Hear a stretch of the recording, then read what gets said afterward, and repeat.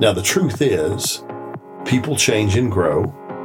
The truth is, you're not my parents, or you're not my ex. But that's hard sometimes to convince your heart and mind that it's safe to go down there. Yeah.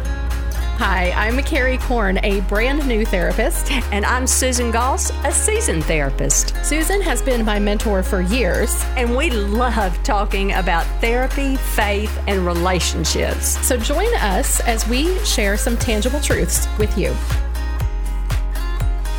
Welcome back to another episode of the Tangible Truths Podcast. I'm Carrie, hanging out with Susan. Hello. And Brad Franklin is joining us again today. Hey, Brad. Hey, Carrie. So glad you're back. Thank you. Good to be here, Susan. So I am super excited. Last week, we started a conversation about connection and communication.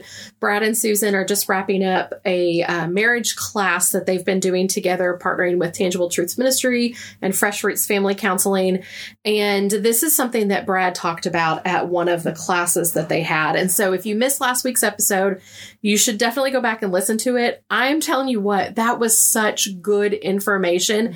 Everybody that I know that I share this with is like, oh my gosh, why didn't anybody teach me this when I was younger, right? Right. So just a quick recap. The levels of communication, we start out at small talk. This is, you're at the line at the grocery store and you're talking to your checker about the weather, right?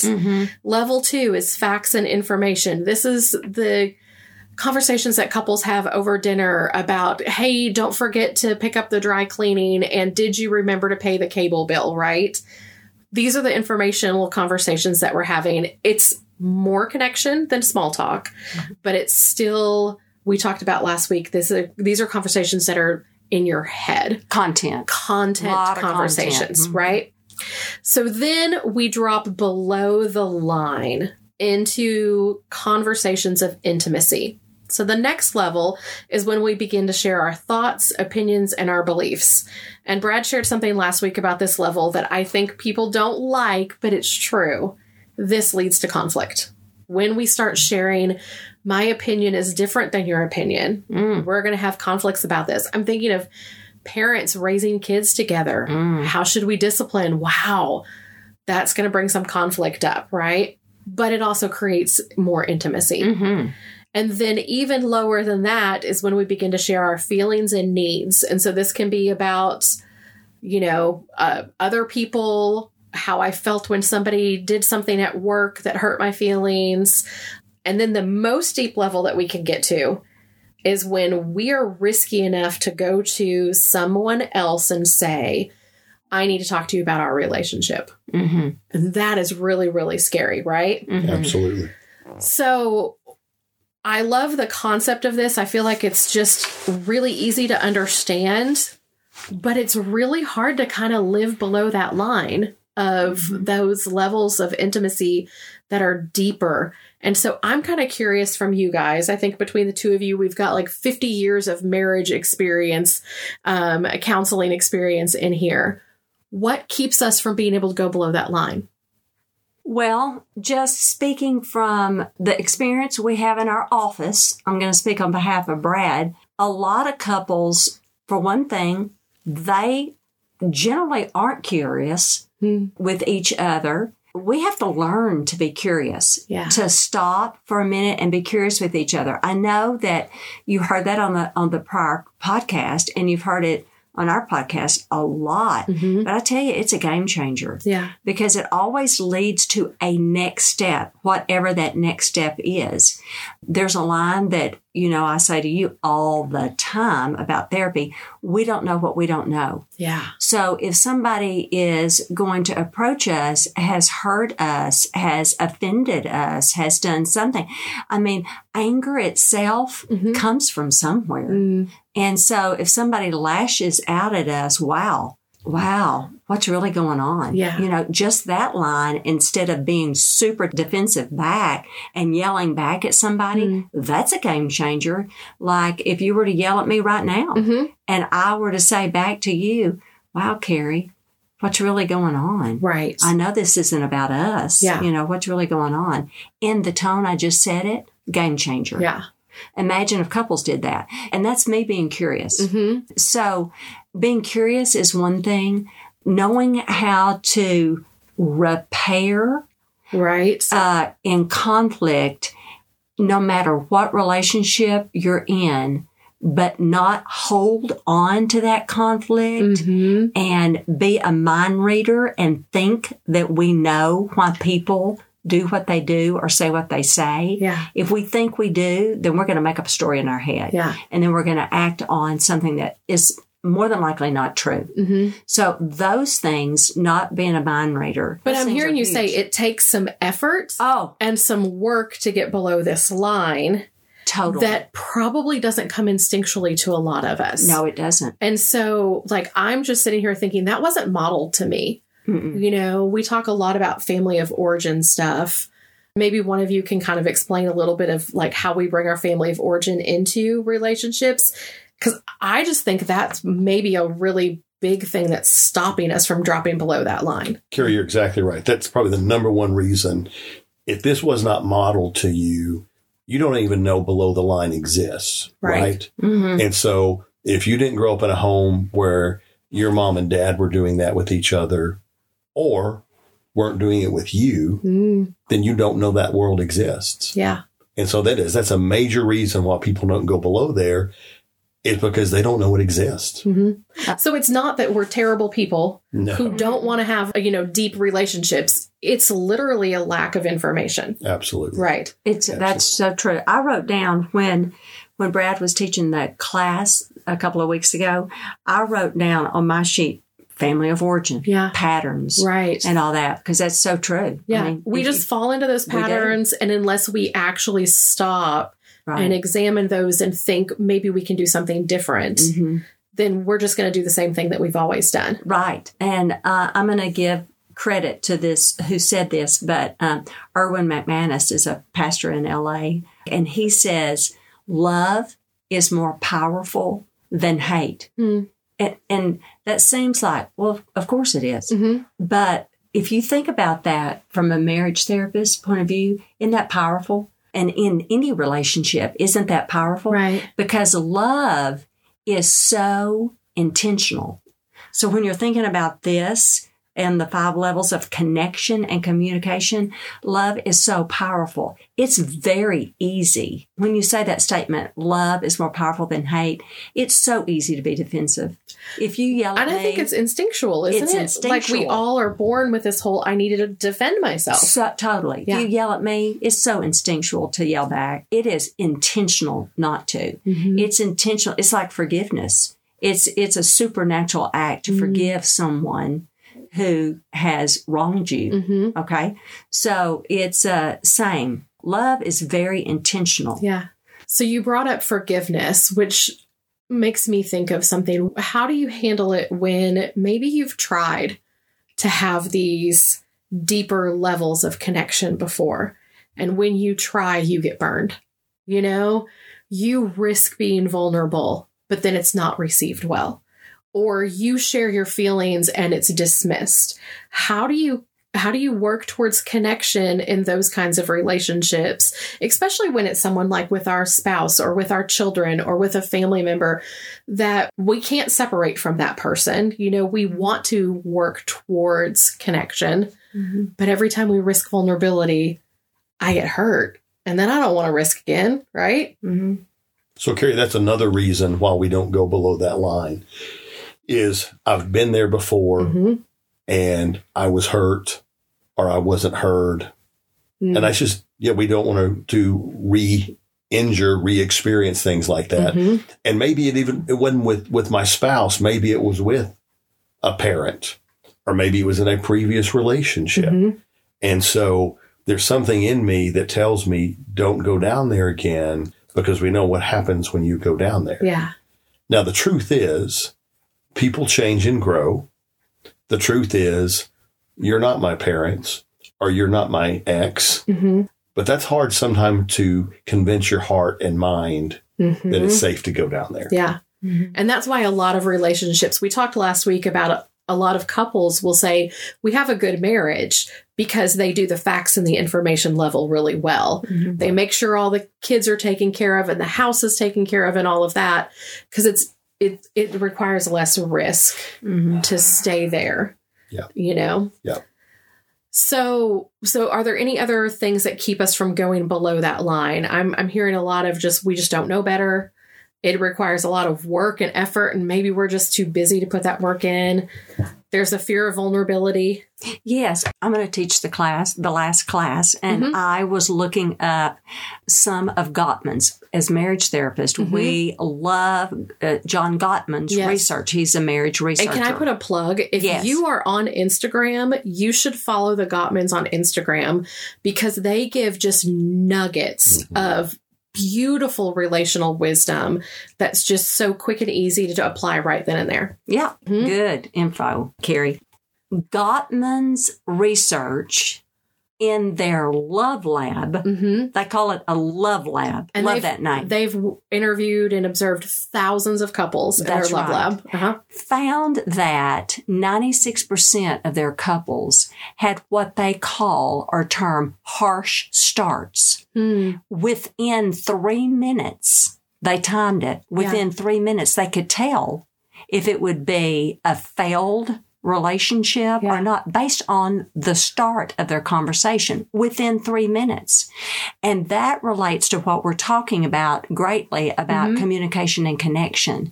How we start a conversation or a conflict determines how we're going to finish that conversation or that connection. Right. Now, and whether or not we stay below the line or above the line. Above or below the line. Exactly. Right. The reason I bring that up is if you will listen, if you have not listened to the podcast with Brad that we just did last week, go back and listen to it, because I'm going to refer to his practical, and it was wonderful, example of he and Beth, that conversation that they had. Right. Beth approached Brad at the dinner table and said, Brad, I need to talk to you. I would like to talk to you about something. Yeah. I believe that's her kind way of approaching a potential conflict.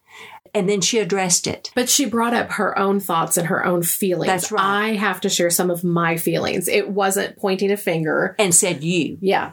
Beth was vulnerable with Brad, using the word I would like to talk to you about, which is key. Yeah. Instead of pointing the finger and blaming Brad. Yeah. And so therefore, Brad's response in kind was, he was curious with Beth. Okay, unpack that for me. Tell me about what you were talking about. And so it ended well. Yeah. Which that could have gone. So that I know. That's what I'm thinking. Well, I'm just curious for you, Brad, when you shared that with us, had Beth just turned to you at the dinner table and said, I am so tired of you ruining our plans.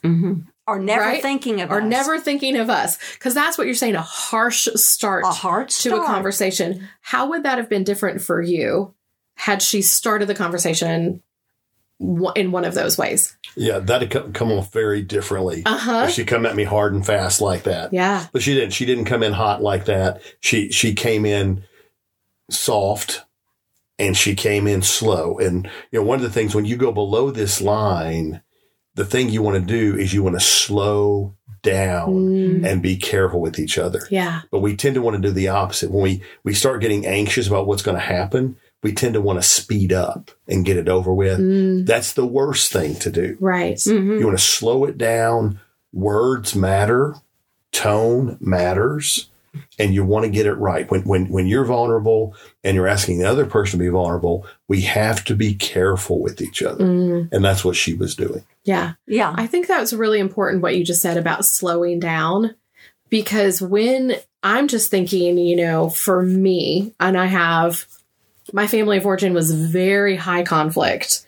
And of course, I brought that into relationship. And then my first marriage was very high conflict. So here I am in a second marriage having 40 years of high conflict.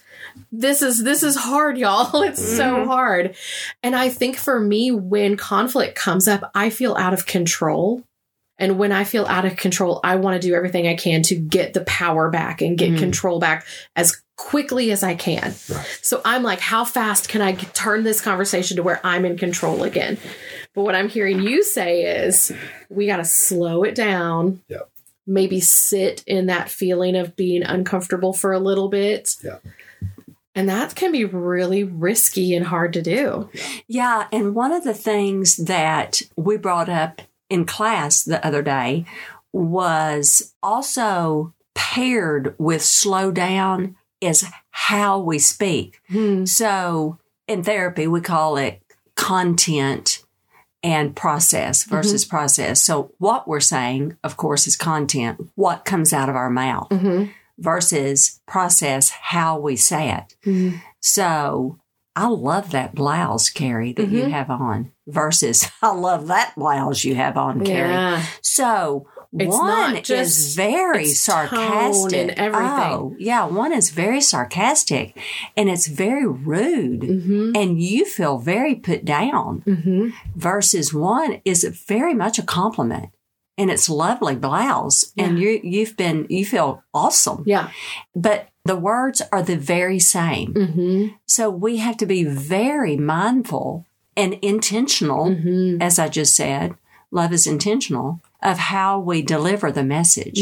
So again, I'm going to go back to Beth. She was very intentional. Had she made it a you message, you never think of us, Brad. Right. All that. Yeah. He would have probably yelled back. So I'm going to step in for just a second and be that person who pushes back against the therapist because, I know you guys love it when you're working with a client and they're like, yes, but. And so I'm going to yes, but. Yes, but why do I have to be the one to start off right and slow things down when the other person never takes my feelings into consideration and they always have a harsh startup? It doesn't feel fair. So life's not fair, Carrie. And I've told you that. Life's not fair. But, once again, that tends to be contagious. Grace is contagious. Yeah. If I extend grace to you, suddenly you kind of want to extend grace to me. And someone's got to have the courage to be the first one to start that. Yeah. One of my favorite scriptures I like to use in marriage, which you rarely hear applied to marriage, but I think it's perfect, is into Matthew chapter 5, into the Sermon on the Mount. And I'm going to quote the Message transliteration of this that says, "Don't pat yourself on the back for loving people who are easy to love. Any common sinner can do that. Real love is when you choose to love people who don't give you what you want or don't treat you like you want to be treated." Yeah. That's a hard message to receive. It's a hard message to receive. Yeah. And I'm, because I'm just thinking of where do you start if you've not been able to have these connection points, or if every time you've tried, it's gone poorly. And the truth is, it starts with me. I have to be the first one to take that step. Right. And you're right. It's hard. It is hard. But even Jesus knew that and made a point to say, hey, this is hard, but it's worth it. The risk is worth it to be the first one to love and to choose your words carefully, to get curious, to put the work in, even if the other person doesn't seem to be on board with that. Yeah. And Carrie, let me say one more thing, because I know there are people out there in marriages and they deal with this where they have a spouse who they just don't give them that. They don't make space for them. They don't hold space for them. And realizing, understanding what to do and how to love, that's a wonderful, wonderful privilege. And you're not being penalized for having to do the right thing when the other person doesn't. The penalty is still walking in ignorance and selfishness. It is a joy. And even if that other person doesn't respond, being able to walk in light is its own reward in its own way. And part of loving that other person is choosing to walk in light, even if they don't in that moment. Carrie, can we go one more place before we end? I know we're going to run short of time. So one thing I'm going to throw out there is, let's talk about reality here and what does this look like in the real world? Because the truth is, most of life takes place in content. Right. Once again, we got to get the kids to school. We got to work our job. We got to pay the bills. And so I don't want to leave the idea that we should live in this touchy-feely unicorn land all the time. And that's reality. That's not. Truth is, we live in content. So let me just give, and these are my observations and having worked with couples over the years of what this probably could look like. So I'm going to suggest a couple who spends 60% of the time above the line and 40% of the time below the line. That's a couple that's killing it. They are very intentional. They are working very hard with this thing. Yeah. That's a dynamite couple. Yeah. Okay. These are the couples that we look at and we're like, that's the goal. Absolutely. I hope to get there in 10, 15 years. Absolutely. Okay. A 70-30 split where 70% of the time we're above the line, 30% we're below. That's a really good couple. Yeah. They're doing what they need to do, because realizing it's below that line, that's where the marriage gets fed. That's where the marriage gets watered. And so they're doing really good. An 80-20 split, that's an okay couple. They're probably doing okay. The marriage is probably struggling a little bit because they're not going below the line enough. Yeah. Anything beyond that, and you're going to start having some significant issues. Yeah. And I know when I work with couples, and we'll do an exercise and have them talk about and rate themselves. And couples who are honest are giving me figures like 95.5, 97.3. And because let's face it, we live in a world where there's a lot going on and people are very busy. And that's just some people's realities. And, the thing I point out to people is even good marriages, when they're not fed and taken care of, are going to die. Not because it was a bad marriage, right, but because you didn't take care of it. Yeah. And a lot of people, by the time they get in the counseling office, they're thinking, well, this marriage just shouldn't have worked anyway. I was wrong. I picked the wrong person, or you lied to me and you're not. A lot of times what the issue is, we've not been taking care of the marriage. That's why it's struggling and dying. Yeah. And this is the way to take care of your marriage, is to go below that line. And it does. It takes courage. It takes work. It takes intentionality. The other thing I think about, Susan and I both use a lot of EFT in our work, and that idea that one is a pursuer and one is a distancer. Well, depending on which one you are, will show you what are your struggles to go below the line. Because for a distancer, like my wife, to go below there and to speak out loud what she feels and what she needs, just even to put it out there. Right. That's the hard thing. Because it's a big risk. It's a huge risk. It's been, it's easier to keep your mouth shut. Because distancers have been taught, I need to keep everything inside. That's right. Because it's safer there. It's safer. Okay. Whereas a pursuer like me, I have no problem telling you what I feel and what I need. Right. If anything, I have a hard time letting you take your turn. Yeah. So in the example that you gave, for you to not get defensive or give logistical reasons, for you to say, help me understand that, tell me more about it. Right. That's a pursuer being risky. That's right. Below that line. That's right. Yeah. And holding back. Yeah.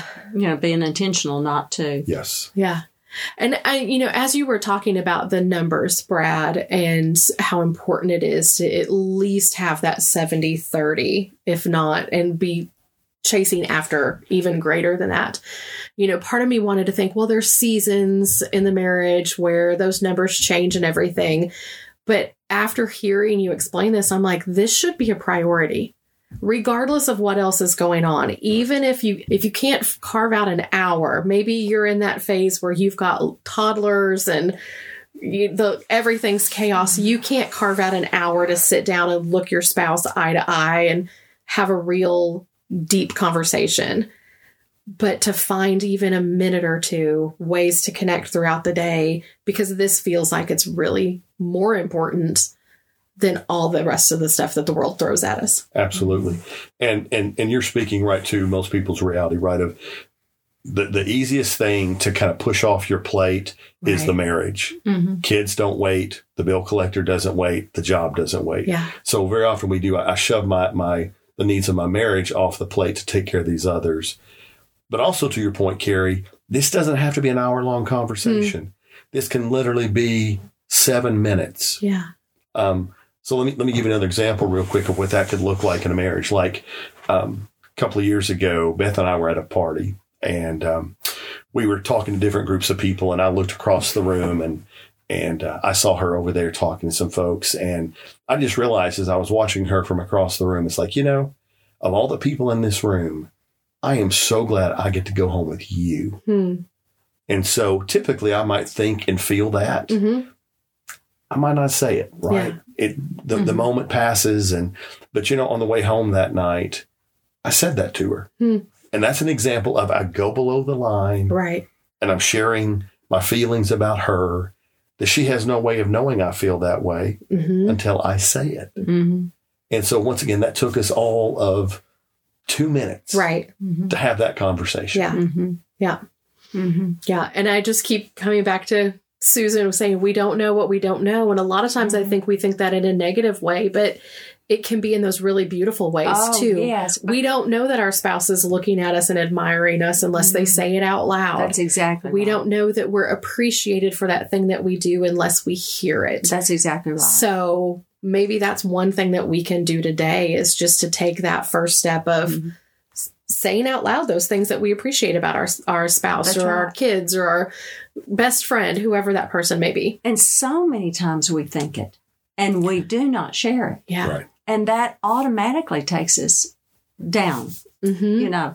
That doorway to intimacy, it takes us below that line. It's a beautiful way to do that. Yeah, that's a great example. Well, I'm so glad we had this conversation. This is, I think, one of my favorite kind of things that I've learned from you, Brad, over this last year of you being my supervisor as I'm working with couples. I have pulled this out in so many different circumstances and been like, oh, it's time to go through that doorway of intimacy here. And this is scary, but let's push through and do it anyway. So thanks for sharing it with our listeners. Absolutely. Thank you. All right.